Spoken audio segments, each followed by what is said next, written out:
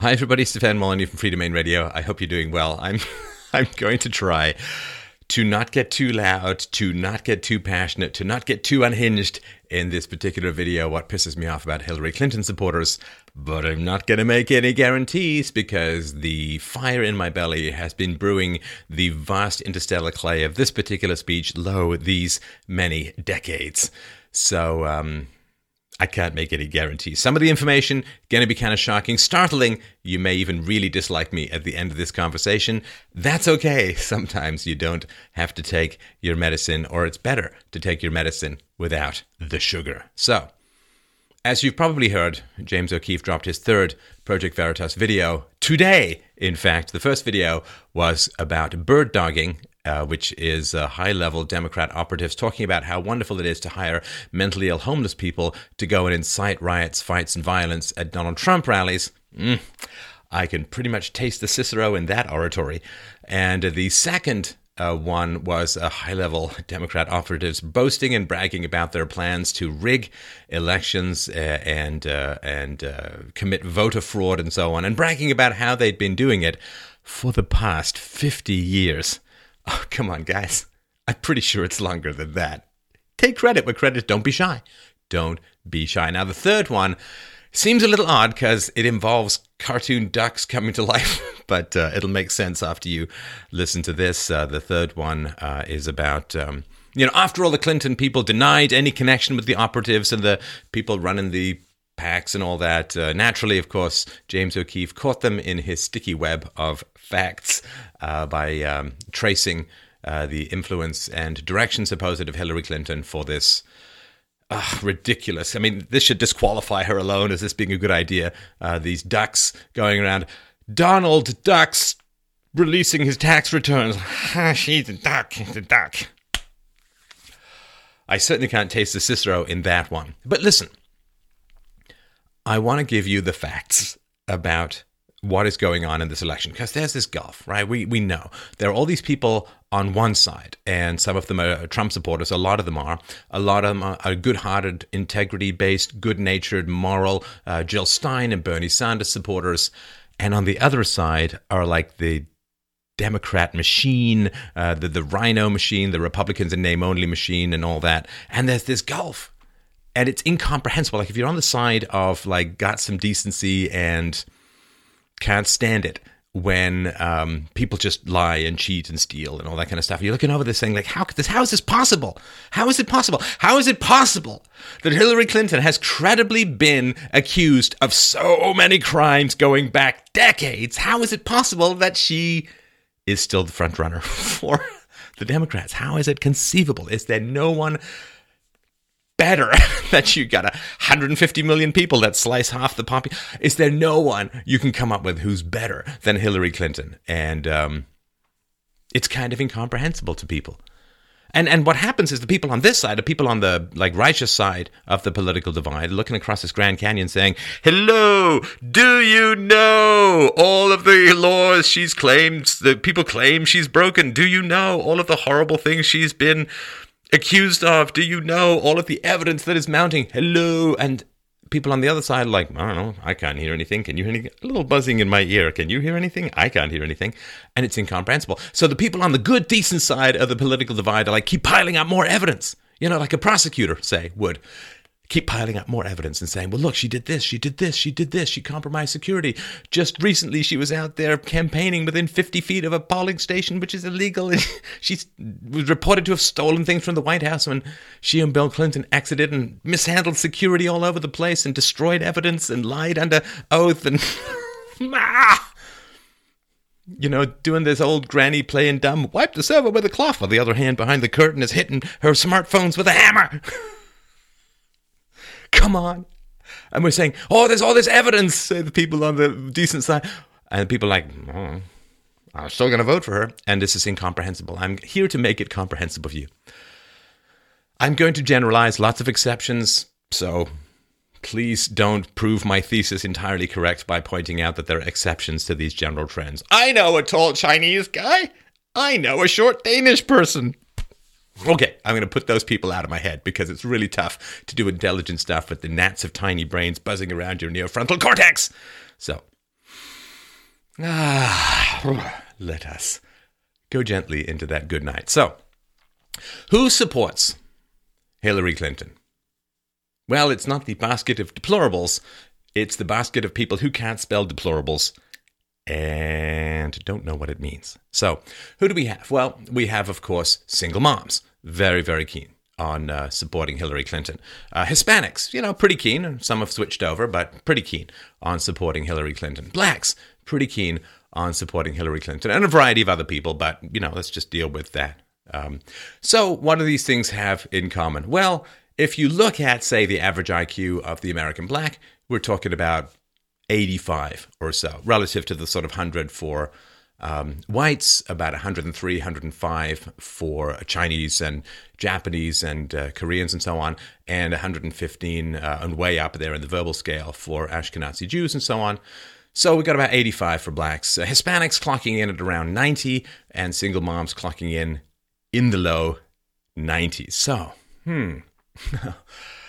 these are the kind of people who look at a cartoon duck saying, Donald Duck's releasing tax returns, and say, ooh, that's Shakespearean to me. And this is the basic fact, that one of the things that is highly correlated in a country is, well, for democracy, you need IQ 90 or more in general. Like for a sort of functioning, reasonable democracy with some free market aspect, separation of church and state, you need bare minimum 90 plus, and higher you go, the more likely you are to be able to achieve and sustain. And we've had Dr. Helmut Nyberg on the show talking about this. And again, we'll put all the links to this below. I'm sorry if this is shocking to you. It's not my fault. No one tells you anything important. I'm just here to try and help and fix that.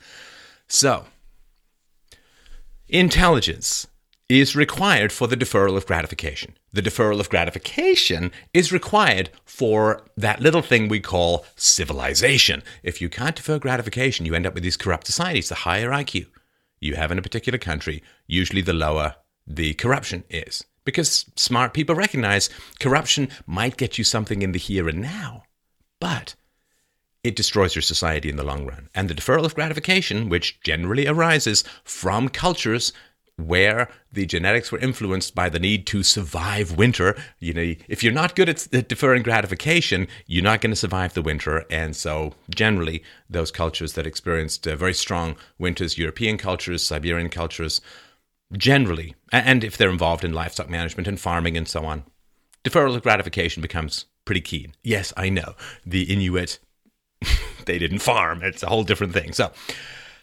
that's the reality. Now, the freest cultures, the freest societies in the world arose in general in Western Europe as a whole. And going all the way back to the ancient Greeks, 2,500 years of philosophy, the ancient Romans, very pragmatic and practical and useful, Roman law and so on. All of this stuff went back a long way. And I think the West has not had much luck trying to reproduce its values in other countries and other cultures, whether that's because of IQ, whether that's because the degree to which culture is genetic. I don't know, but you see, it's kind of important that we don't know. You kind of want to figure that out before you start doing this blending and mixing of all these different cultures, religions, ethnicities, and races. You might want to find out whether that's even remotely sustainable, because if it is, it would be the first time in human history that has occurred, and it's kind of a dice roll to take. So the Hillary Clinton supporters generally are either low intelligence or high indoctrination. Right? So the high indoctrination people, those are the people who've gone through the arts, who've gone through teachers' college, who's gone through journalism school, who've gone, and been just rampantly indoctrinated with left-wing, brain-destroying garbage that just is basically baked over and warmed up Marxism that infects you with the virus of resentment, which gives you the permission to act on your hatred, and your frustration at having been lied to gets projected onto everyone else, and all the sins that you are dying in your heart to commit, you pretend everyone else is committing so you can attack them. But I won't go into all of that in much detail. We've talked about it before on this show. So you've got low intelligence and high indoctrination, which kind of has the same effects in the end. And those are the people who love Hillary Clinton. And see, this is the thing. If you are not smart, and high indoctrination, low intelligence, we're just going to put in the general basket of not smart.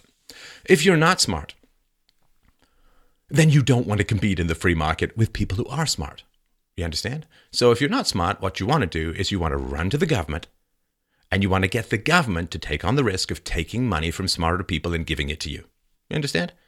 See, the smart genes and the not smart genes, you've got to look as two subspecies of the same animal attempting to compete in the same environment for the same resources. You know what that means?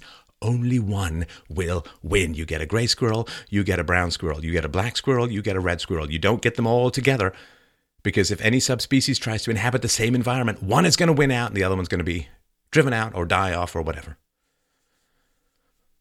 So, the smart genes and the dumb genes are at war. They always have been, and they always will be. Now, in the past, the dumb genes tend to win out, and then a variety of things happened that weeded out the dumb genes, which was a lot of wars and a lot of the Black Death in particular and so on, which allowed the smart genes to take a step forward. And then the smart genes were able to connect with the infusion of intelligence from previous smart genes that survived through the printed text from the ancient world and were kept alive by the church and nurtured by the church, as we talked about recently with Dr. Duke Pesta on this very channel. You might want to check it out. And then there was this kaboom. This astonishing, unprecedented, new, only one spanking, fresh-faced for the first time in 150,000 years of human evolution. You went from late Middle Ages to the Renaissance, to the Enlightenment, to the Age of Reason, to the Industrial Revolution, to the 20th century, to us. Boom. Broke the cycle of history. Smart genes took over. And the foundation of that was the genius of the people who designed the American system, who were inheriting it from all of the largely British philosophers of the Enlightenment. I mean, if you want to, you can go and look up great Mexican moral philosophers or great sub-Saharan African moral philosophers or great Australian outback Aboriginal moral philosophers. Good luck. That helps explain why the societies end up so enormously different. So there was this disruption of the historical starvation level of humanity. You know, like in Europe during the Dark Ages, the Middle Ages, like 5 to 10% of the population would just starve to death every year. So all that was broken and changed. And the smart genes won out. And the smart genes designed America. The smart genes designed the free market. The smart genes designed all of the modern communications technologies that we're using, that we're having right now, while you're able to hear me. And the dumb genes were lifted. Rising tide lifted all the boats. Everybody's doing better. But you see, the not smart genes, not good at deferring gratification, see all of the resources that the smart genes are accumulating, don't see all the stuff that's trickling down to them, and say, I want that. And then socialism, communism, egalitarianism comes along and says to the dumb genes, ooh, they're only rich because you're poor. They only have stuff because they took it from you. They're thieves. They're exploiters. They're parasites. But don't worry.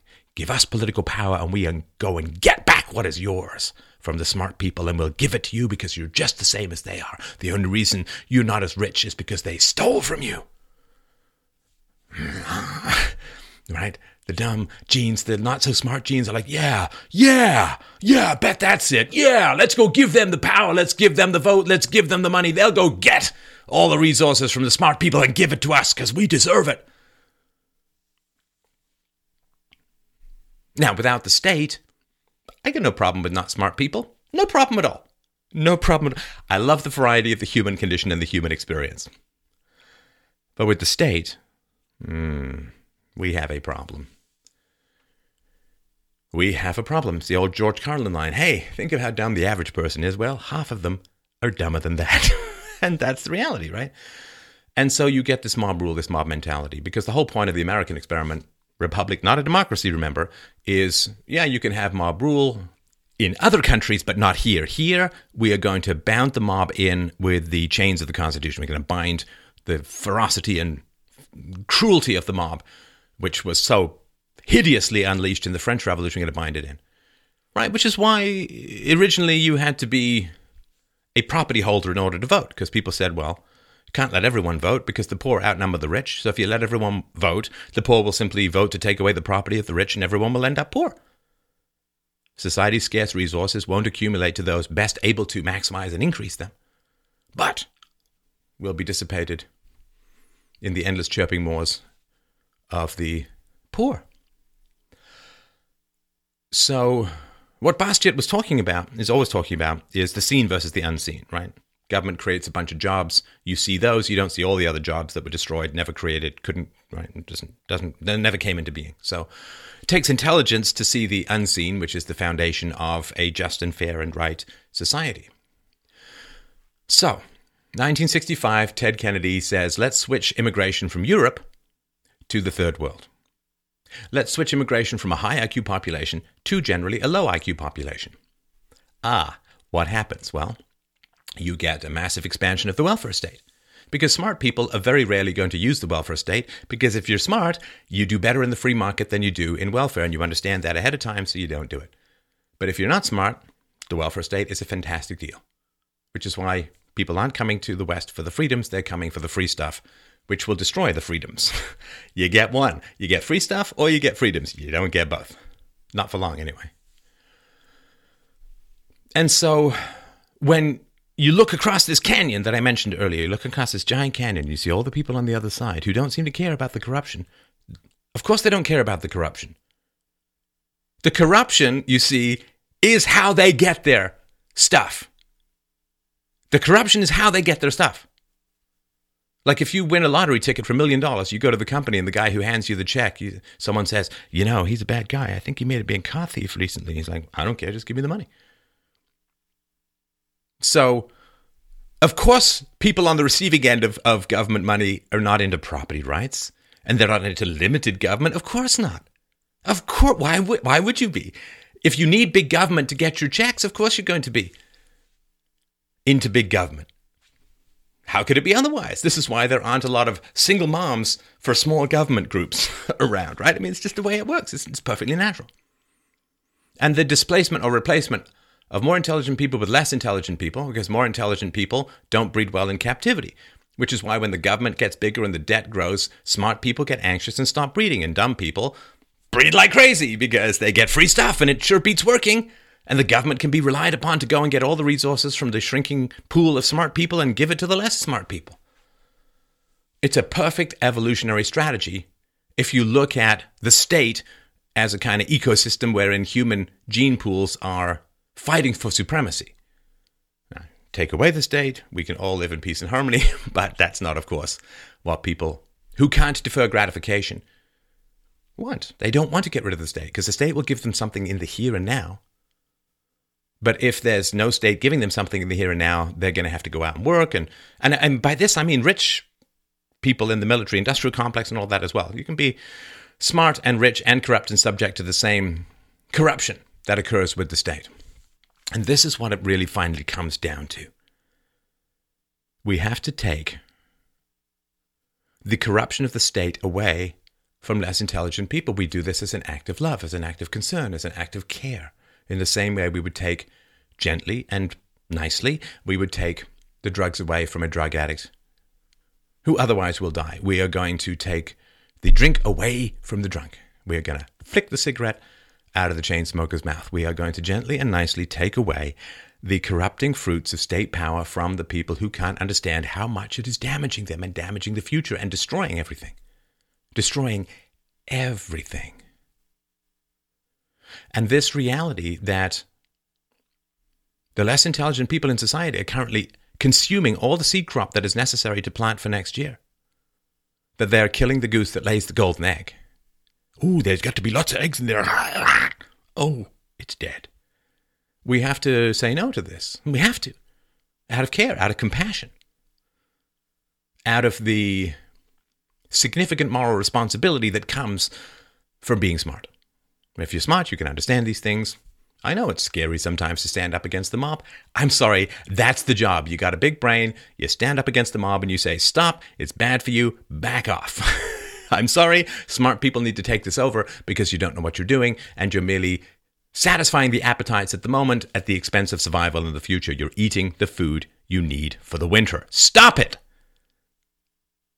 because we'll all die otherwise. And this is the reality of where we're heading, you understand? This is where the supporters of Hillary and this leftist stuff, they're dragging us. Argentina used to be a paradise relative to now. Did you know up until after the Second World War? Right there. It had the same per capita income as America, as the USA. Argentina whoosh, fell off the socialist hellhole, right off the socialist roller coaster into the fiery pit of perdition. Venezuela versus Chile. I did a whole presentation on Venezuela. You can check it out. Venezuela went full Chavista, went full socialist, despite having huge oil reserves and a fairly good infrastructure and a fairly well-educated population. Into the pit, into the sinking, slimy pit of democide it goes. Compare that to Chile, which went more free market. The disparity is clear. And this is what you're going to look forward to if the people on the other side of that canyon have their way.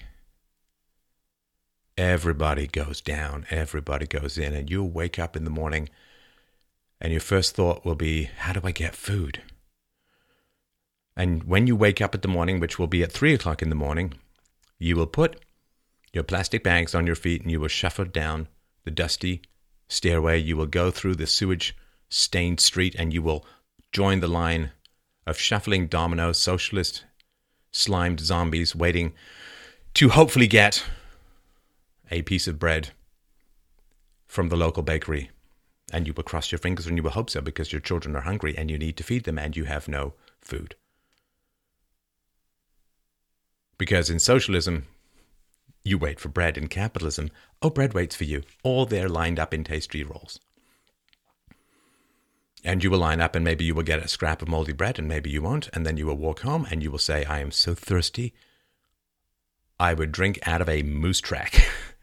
As one guy I did. It was one guy I knew did when we were gold panning and prospecting and when I did that after high school.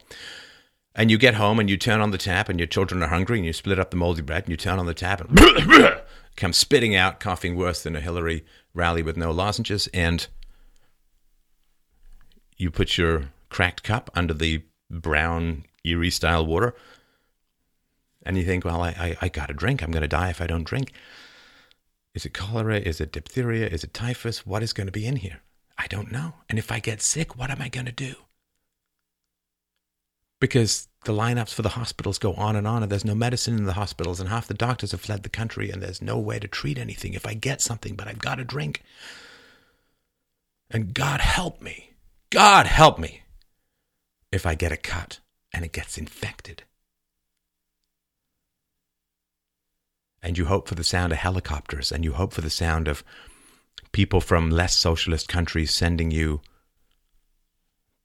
food. And you hope that it doesn't too much end up in the black market, and you hope that you can scuffle together some useless banknotes and try and trade them for something that maybe you can trade for a bit of food. And the drawbridge of the rich will go up as they retire to their moats, to their castles, to their supremely well walled off and security patrolled biospheres of indifference to your suffering out there. And the society will split into the very rich, the tiny, oligarchs, and the countless hordes trying to play soccer on busted balls through cracked and corrugated neighborhoods that seem to stretch on forever. Because they have in history stretched on forever, and they will in the future stretch on forever, and they will do so in Europe, and they will do so in North America, and they will do so until we say stop. We know enough now. Socialism kills. Communism killed 100 million people just in the 20th century alone. Governments slaughtered 250 million of their own population in the 20th century alone. It is a dangerous servant and a murderous master. And to rely on your safety and security to the power of the state, well, all that will guarantee is that you end up with neither safety nor security. We have to say no. We have to stop it. I know what will happen. I've got a whole presentation on the fall of Rome. You should check it out. I know what will happen because I know history, and if you see deeply into history, you see the most likely path without significant willpower for change of the future. And the future is this. We slide into a tide of third world hellhole where the government doesn't have any money, the people don't have any resources.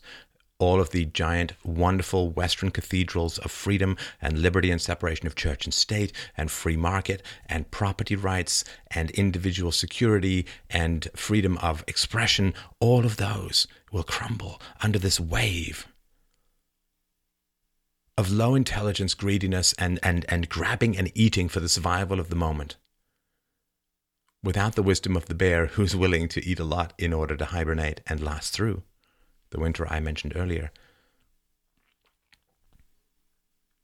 And all of these wonderful freedoms and these things that we enjoy, the capacity to have these conversations, the capacity to reason with each other, the capacity to keep what we own, the capacity to walk our neighborhoods, the capacity to enjoy our communities and our neighborhoods without fear of being stabbed and grabbed or kidnapped or end up hanging off a bridge with a burlap sack over our genitals. Like, we don't need to fear any of this because none of this is inevitable. It can all be stopped if we have the consciousness, the willpower, the communications, the strength to stand up to the mob and say, stop! Stop! Not to beg, but to command, with all the emphasis in our being. Because everything is being pulled apart. Everything is being pulled down.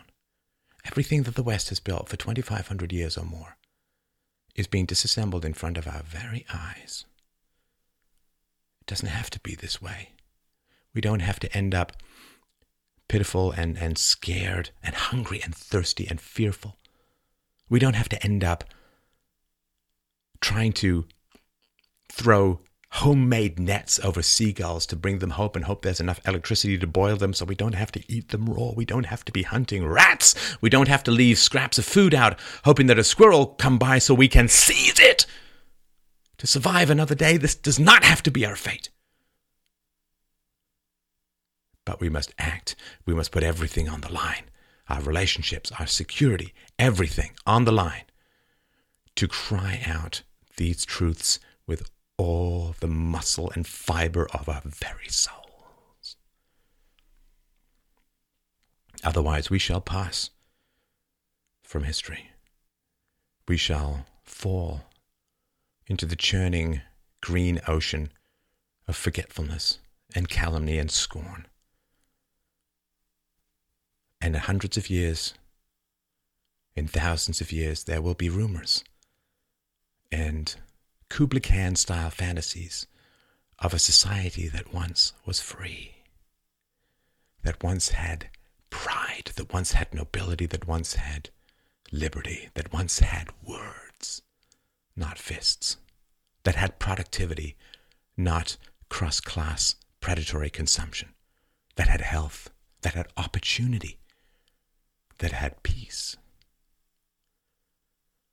And people will look down into the boiling, churning green sea of history and see faint flickers of a glorious building deep in the depths, whose lights of liberty went out like the lights of the Titanic as it sank into nothingness. And there would be vague stories, broken histories, scraps and bits, 4 seconds of this video. And people will look back and look down and say there was nothing that sank this ship. There was nothing that brought this civilization down but laziness and indifference and a lack of respect for the treasures we inherited. It does not have to be that way. Stand up, be public, speak out. Save us all.